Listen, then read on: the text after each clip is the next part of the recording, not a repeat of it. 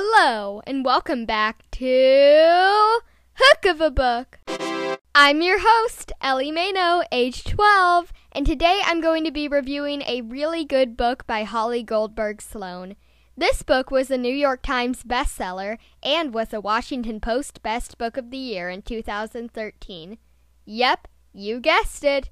I'll be reviewing the award-winning book, Counting by Sevens. I read this book recently, and I just have to say, I loved it. I really liked that the book alternated perspectives, which made it a more enthralling read. While reading, I felt sad, happy, and I actually laughed out loud a few times. Let me read a brief summary of Counting by Sevens to you right now. 12-year-old Willow Chance is a real certified genius. She loves learning about plants and medical conditions, particularly skin issues, and she finds counting by sevens to be calming. However, she doesn't have many friends, and one of the ones she did have moved away. One day, Willow comes home to learn that her parents died in a car crash earlier that day, and they are never coming back. Ever. She's going to have to be placed in the foster care system, and Willow really doesn't want that.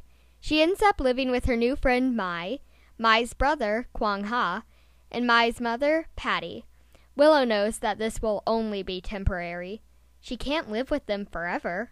Unfortunately, Mai, Kwang Ha, and Patty live in a garage near the nail salon where Patty works, and they know that Willow wouldn't legally be allowed to live there. So, they go on a mission.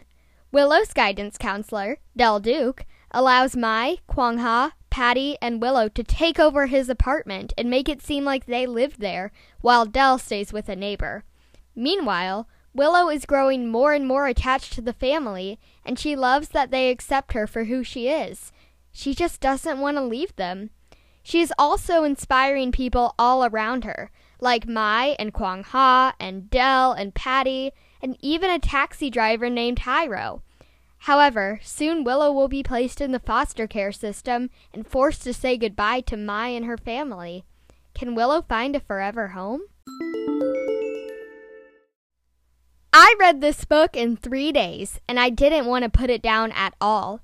I love it when a book makes me laugh and cry, which Counting by Sevens did. Like I said before, the book alternates perspectives, so you don't just hear about Willow and what she's thinking and feeling. You also read about Patty, Del, Hiro, Mai, and Kwang Ha.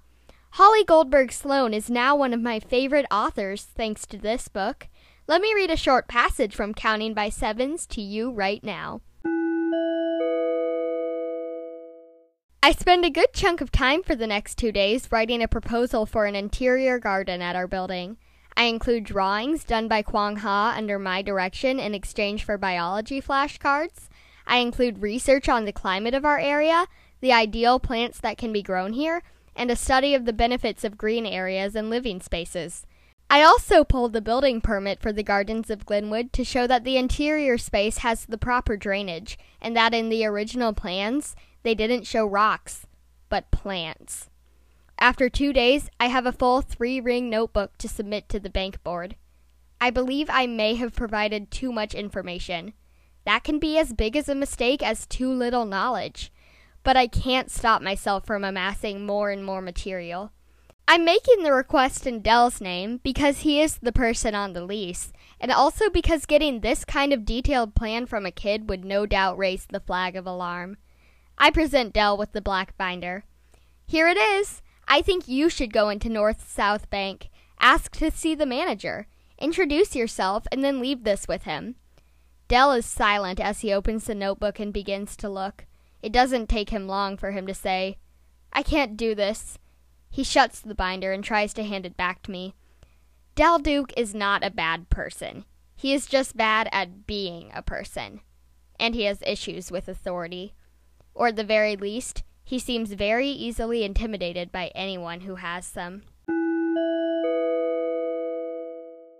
I chose to read that passage to you because you can tell that Willow is incredibly smart and thorough, even though she's only 12.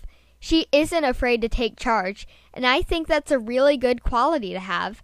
You also see a bit of Del's personality as well. While he is a pessimist, He has a good heart and really is fond of Willow. Hey, do you know what time it is? It's time for a message for the grown-ups. Hey, adults! While Counting by Sevens doesn't deal with anything inappropriate, it does talk about grief and foster care, and there is a brief mention of physical abuse.